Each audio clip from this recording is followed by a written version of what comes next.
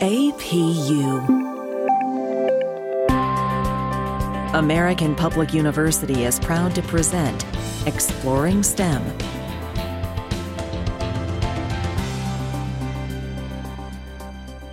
My name is Dr. Bjorn Mercer, and today we are talking to Dr. Kevin Harris, Program Director in the School of STEM. And our conversation today is about cybersecurity. Welcome, Kevin. Thank you. Thank you for having me. Looking forward to it. Excellent. No, I'm excited about this conversation. I know very little about cybersecurity, so I'm really very interested in the topic and really about the depth of what cybersecurity is. So to jump into the first question, can you provide a brief overview of cybersecurity? And also, how is it different from other IT fields?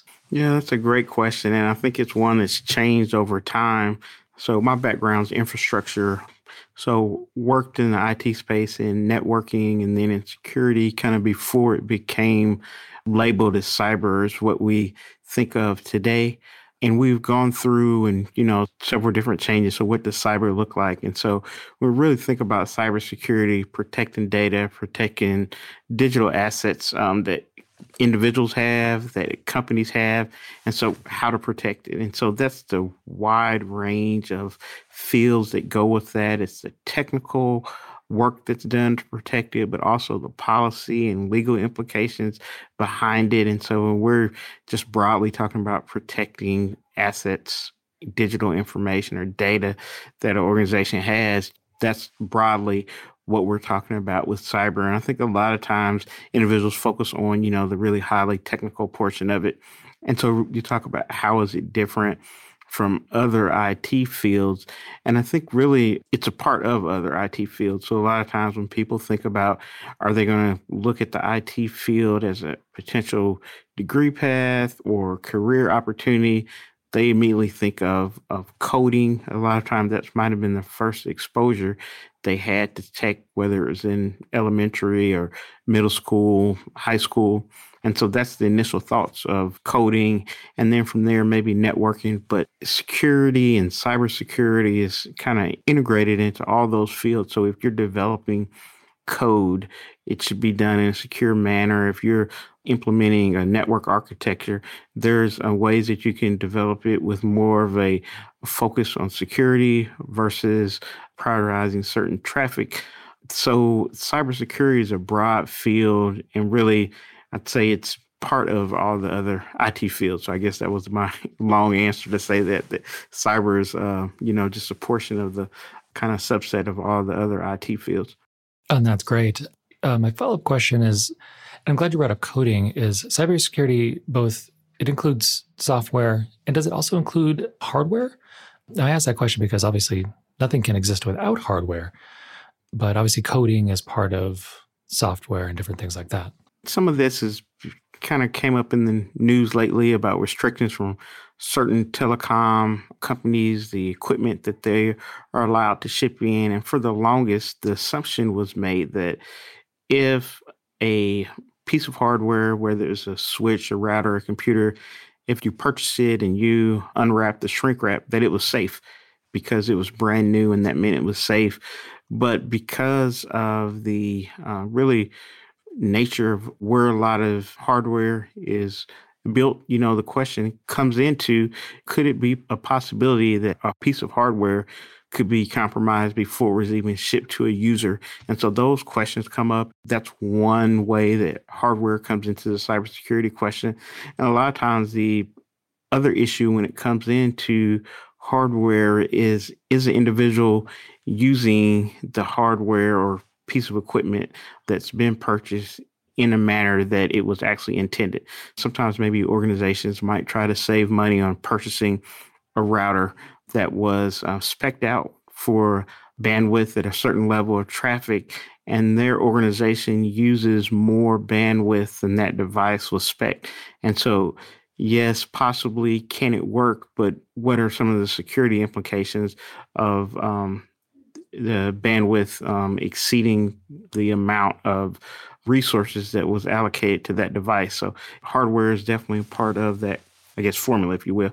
Now, to continue with, I guess you can say the hardware question, are Alexas a cybersecurity threat? Or are they mainly just a privacy threat? Yeah, and it depends on how you look at that. Is that the same? Our data is a huge part of what we're trying to save. And so when you talk about a privacy threat and it's the potential that someone is giving up access to their data. So to me, that is definitely a cyber threat. And another thing is just the number of devices. Every device that you have on your network, whether it's your corporate network or at home on your home network, is a potential for that device to be compromised and then someone use that device to jump to another device on your network. So it's opening an additional kind of hole into your network. And so you have to make that decision that, is it something that you really want to do is add these extra devices, as well as making sure that each of those extra devices that you add, you stay on top of the updates. When they're updated, are they patched? If that device then becomes obsolete to the point to where it may still work, but maybe the vendor that's supporting that no longer supports that particular device. And so they're not issuing security patches or not issuing any type of software updates to that device. And so you staying on top of that as the user says, okay, well, I need to purchase a new device, not because my current device isn't working, but because I'm no longer receiving updates. And so there are vulnerabilities. And so it's kind of risk versus reward situation of how many devices and in what manner you implement them on a home network. That totally makes sense. And especially with home networks, just to think how many devices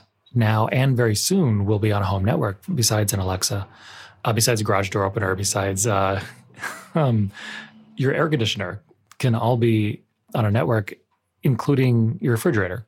It seems a little silly why you'd want a smart refrigerator, but I guess people want it. I was at the store recently and I saw a Wi-Fi enabled crock pot. So I thought immediately, I've never, used a crock pot and said, if I could only have controlled moving that temperature from the other room or before I got home, it would change my total experience with the crock pot. I asked myself the same question is, what is the purpose other than you can? And so it's definitely a lot of devices that can be on a network. I talked with a colleague recently, and he's in the security space, and he says he was scanning his network just to do a periodic check, and he found about 40 devices connected to his network. And so he was concerned about, had somebody compromised his network? And after he got to doing a little digging, he realized that no, he actually did have about 40 devices connected, such as the devices that you named. And so, each one of those is a potential vulnerability or open hole into the network. And so, it's all these kind of different devices. And one, it makes it just more difficult for the average user to make sure these devices are secure. When they connect, a lot of the vendors of these various IoT devices make it extremely easy to connect to the network because they want the consumer to have that convenience. They don't want them to have to go through a lot of security protocols when they connect it.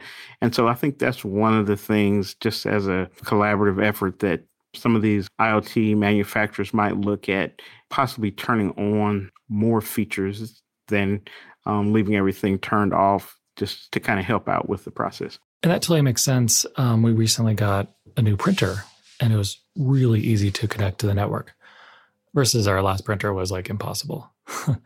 But at the same time, it's like, I can also see how that also makes it more vulnerable to outsiders. And then one comment, if the crock pot was a smart crock pot, I would totally buy it if it could then cook for me. Right. I'm with you there. Yeah. I don't think that's what it's, I don't think it was created for that reason. Unfortunately, I don't think so. Yeah. So this takes me to the next question is, why has cybersecurity become so important for individuals, corporations, and for governments? Well, I think because when we talk about organizations now, regardless of what the company does, the data that's there is so important. And it's the vast amount of data that gets stored. And we've moved from, a lot of what organizations do now. And we've seen this year with the pandemic and work from home, that it's so prevalent that information, data, systems can be accessed away from the office, away from where we traditionally might have thought, okay, it's safe because the person has to be located here physically on our premises. But now one individual might be able to monitor equipment across several different locations. We're away from our house. You mentioned the garage door opener. We can check in to see if we actually did lower the garage door, which is a thought that I always have, as I'm almost about to get on the interstate away from the house. I'm like, did I actually close it? So we can see those type of things, remotely, which is great for convenience. Employers are able to kind of maximize on their workforce. But because this data is so dispersed over different locations, it's imperative that information is secured, because if not, everything falls apart. If we aren't confident that our banking that we do online is secure, then we're not going to have trust in the financial sector. And so it's one of the things we've embraced, this innovation, this convenience of technology. And now a lot of times it's after the fact that we've realized, okay, now we've got to make sure that it's secure. So I think that's why it's just we're so dependent on data and technology now. And that totally makes sense. And if people didn't have confidence in banking, they wouldn't bank. And nor would they probably even deposit their money anymore, because everything is so connected. And I'm assuming the sheer amount of money that just banks alone have to spend on security is just mind-boggling. We think of the financial sector, health sector, with there being so much focus now with telehealth also being an area that's heavily invested in now because of the same, as a medical patient, they want to have confidence that this information that they're sharing remotely is secure. And that brings me up to a follow-up question. At the time of this recording, it's late November of 2020, so the election just happened. And so one of the news stories is like election security. And so here's a question is, how easy is it to get a computer to change a vote? And I say that in jest because the US government spends a lot of money on making elections secure. And so one of the things that some people are saying is like, oh, well, this happened and then millions of votes were changed. And my only response is like, really? Yeah, I think, there's a lot of conversation, and there were a lot of conversations before the election and coming up into it. And, the great thing about it is the vast majority of our voting machines have two things that are in place for security. One is their air gap, meaning those machines are not connected to an external network. So even if, some of these scenarios that you can see somebody has showed that they've been able to, in a lab, compromise one machine or, a minimal amount of machines. Well, the first thing they would have to, physically be sitting there with no one recognizing them in the physical room next to the machine. So if that was possible, so that's the first thing that would happen. And the next thing that also the vast majority of our voting machines also print out a paper audit or ballot of some type so the voters are able to see what actually was saved to the system. And so that's an immediate audit trail that has that paper ballot that the user can either see, or there's a paper ballot that's saved as an audit trail. So those two things make our voting system, very secure with just those two things, in addition to all the other options that are there that you talked about, the resources that are spent on making sure that the technology, the vendors, the software, and that's another thing. There's not just one type of software, one type of hardware voting machine that's used across the country.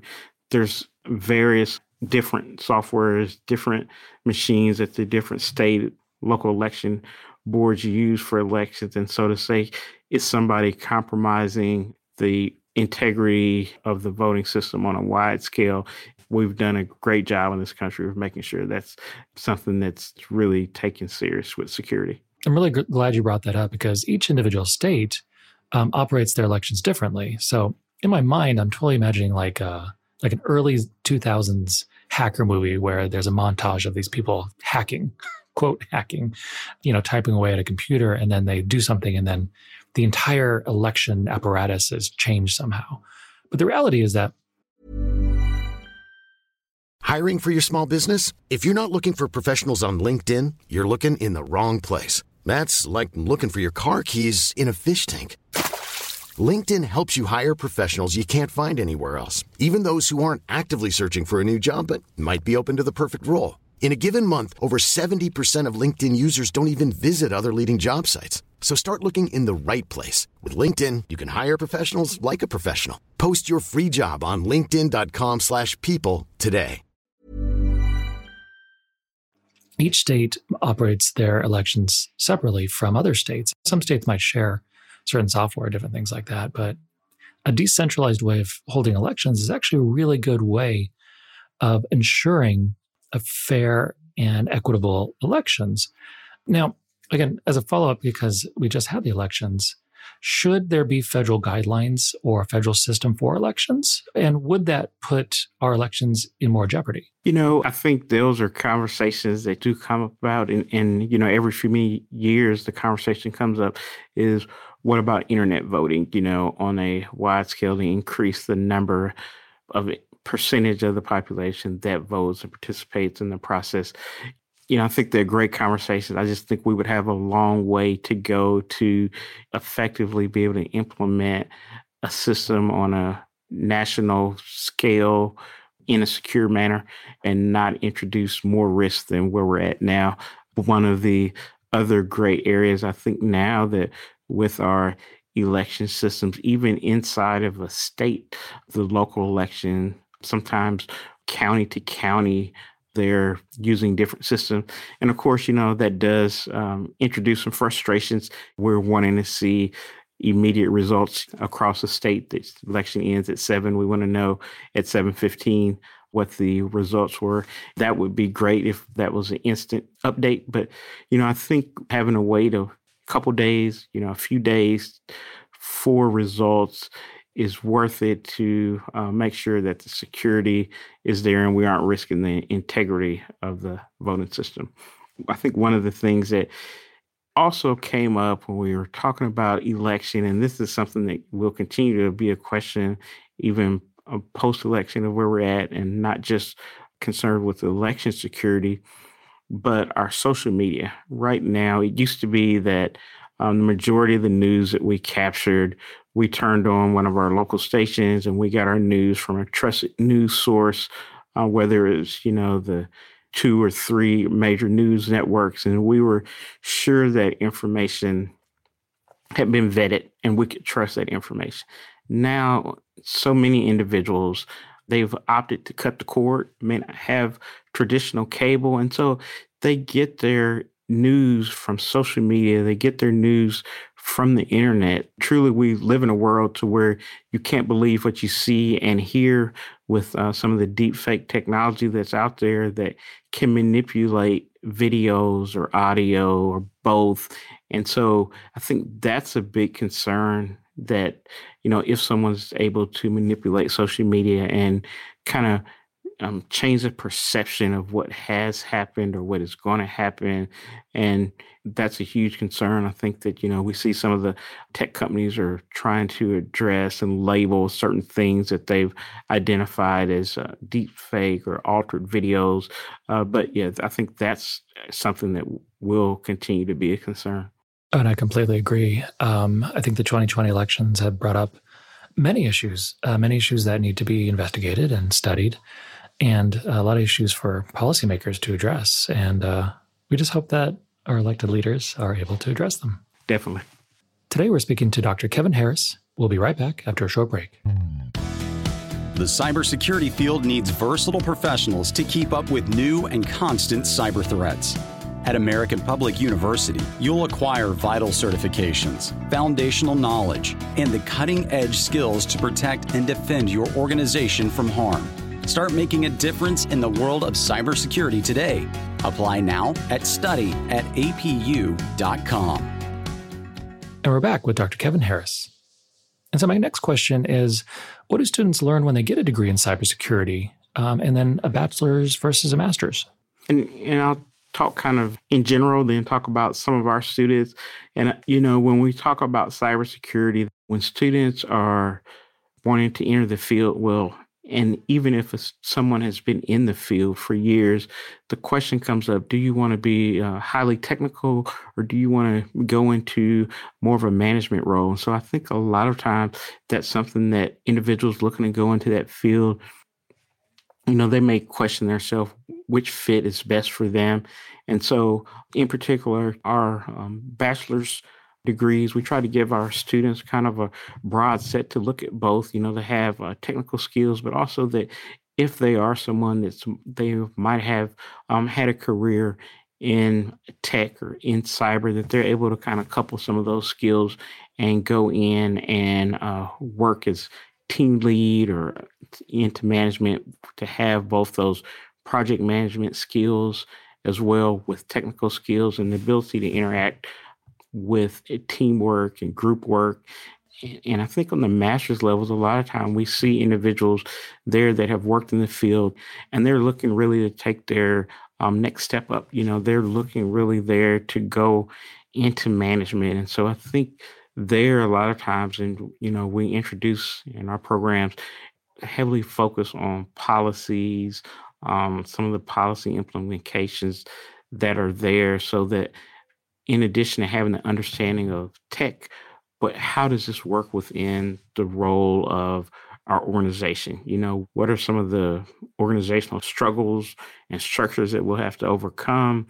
And what about some policy or legal implications of some of the things that we do? So it's really that focus, that kind of double-edged, highly technical versus is someone looking to manage a team of individuals that are going to implement these new innovations. And all those make complete sense. And it really makes me think, I really like what you said about somebody who already has a degree or is coming back to get more experience with management. And it really helps me think about the communication in any role, and especially important in cybersecurity, because if the frontline person is working away and making cybersecurity better, leadership has to also understand those improvements and the threats to then implement those.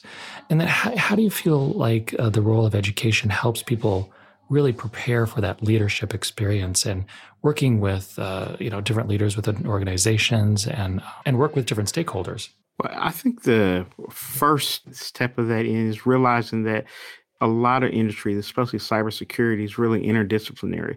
We all have this kind of thought. You talked about old movies, and we all kind of remember those old movies, somebody sitting in the basement somewhere and no lights on, they're programming on a computer. And so that's our kind of initial reaction when we think about someone that's a cybersecurity analyst or cybersecurity warrior, if we call them. But that's the furthest thing from the truth. Individuals have to be able to work with the other areas outside of IT. They've got to work with the business units, and they've got to understand what the organization is, because even a best, applied cybersecurity strategy, if it's too strict, it stops the organization from doing what they're there to do. It's not correct. A technique that's used in one organization or a decision that's made in one organization just doesn't work well with another organization. So that's why it's important you talked about the leaders, and these are leaders outside of IT, other C-level executives, to have some type of cybersecurity awareness so that they can understand the risk.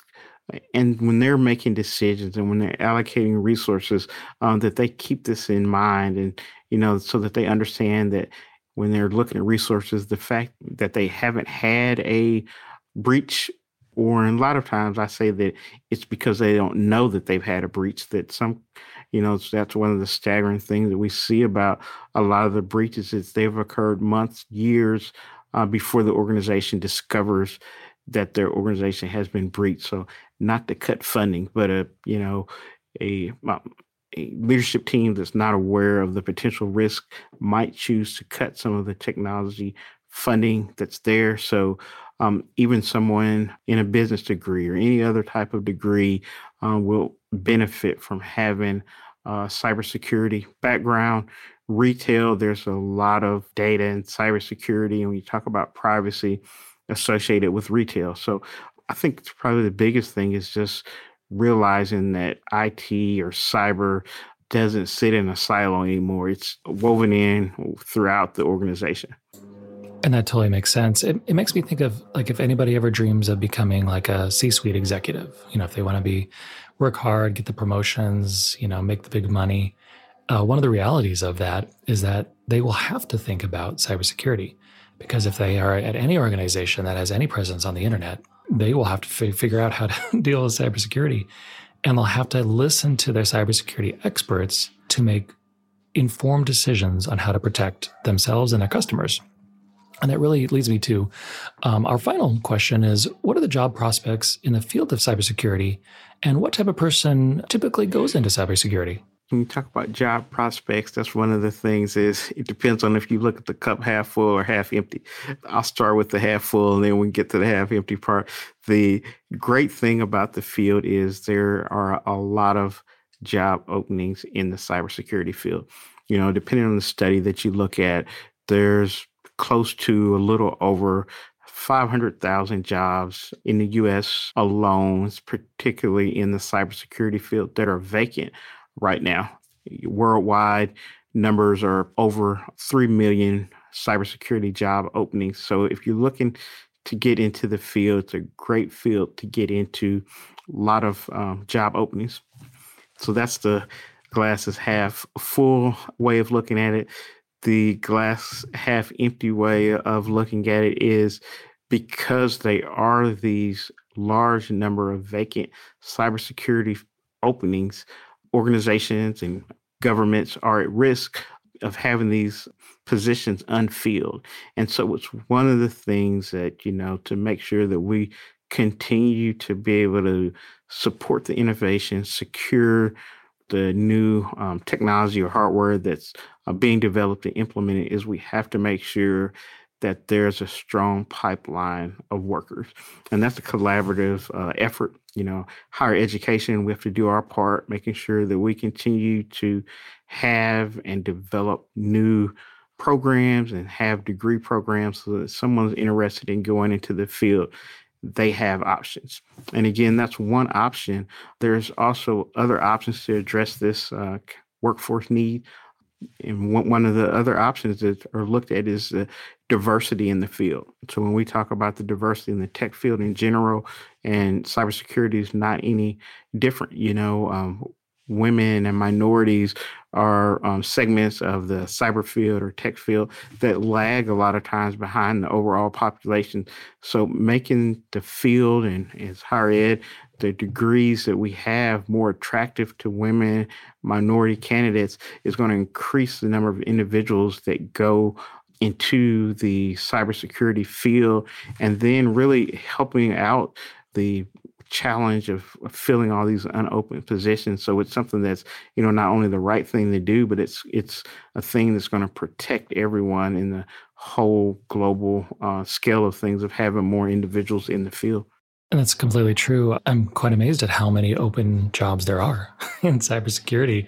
And it is an absolutely wonderful field. And it's one of those things when you're looking at job prospects for the future, say 2025, 2030, 2040, 2050, and really into the long-term future, cybersecurity will not go away. Certain aspects might be taken by automation versus AI, but people will always be needed to help with cybersecurity. And that's one of the really unique things about cybersecurity is that for a long-term career, there's plenty of growth and there's plenty of stability, which is absolutely wonderful. And so at this point, Kevin, and any final words? I've had a great conversation about cybersecurity, and anything final to say? I've really enjoyed it. I think the other thing is, remember, it's not just one type of cyber job. We talk about, the program or the highly technical job. We've got all different types of job, whether it's social media, whether it's management. So if you're interested in securing data, working with data, look into it and see if there's an area that you're interested in. It's a broad field. And so I just encourage everybody to take a look at the cyber field, whether it's for a career or just for your own interest. We all have data that's important to us, everything from our banking information that we talked about to our phones, pictures of our loved ones that we have on our phones. All that's important information that we need to secure. So I just appreciate getting a chance to chat for a few minutes. Excellent. Thank you. And I know I've learned that cybersecurity is a lot more than the 1995 film Hackers. But that's a good film. It's a good film. No, it is. It's funny watching it because you're like, oh my gosh, it's totally in the 90s. But cybersecurity as a field goes a lot deeper, a lot more complex, and a lot more interesting than, like we talked about, people in basements hacking away at stuff. And that cybersecurity, as far as, one of the cornerstones of the contemporary world, is here and is here to stay. So thank you, Kevin, for a great conversation. Thank you. Great. And my name is Dr. Byron Mercer, and everybody have a good day. For more information about our university, visit us at studyatapu.com. APU, American Public University.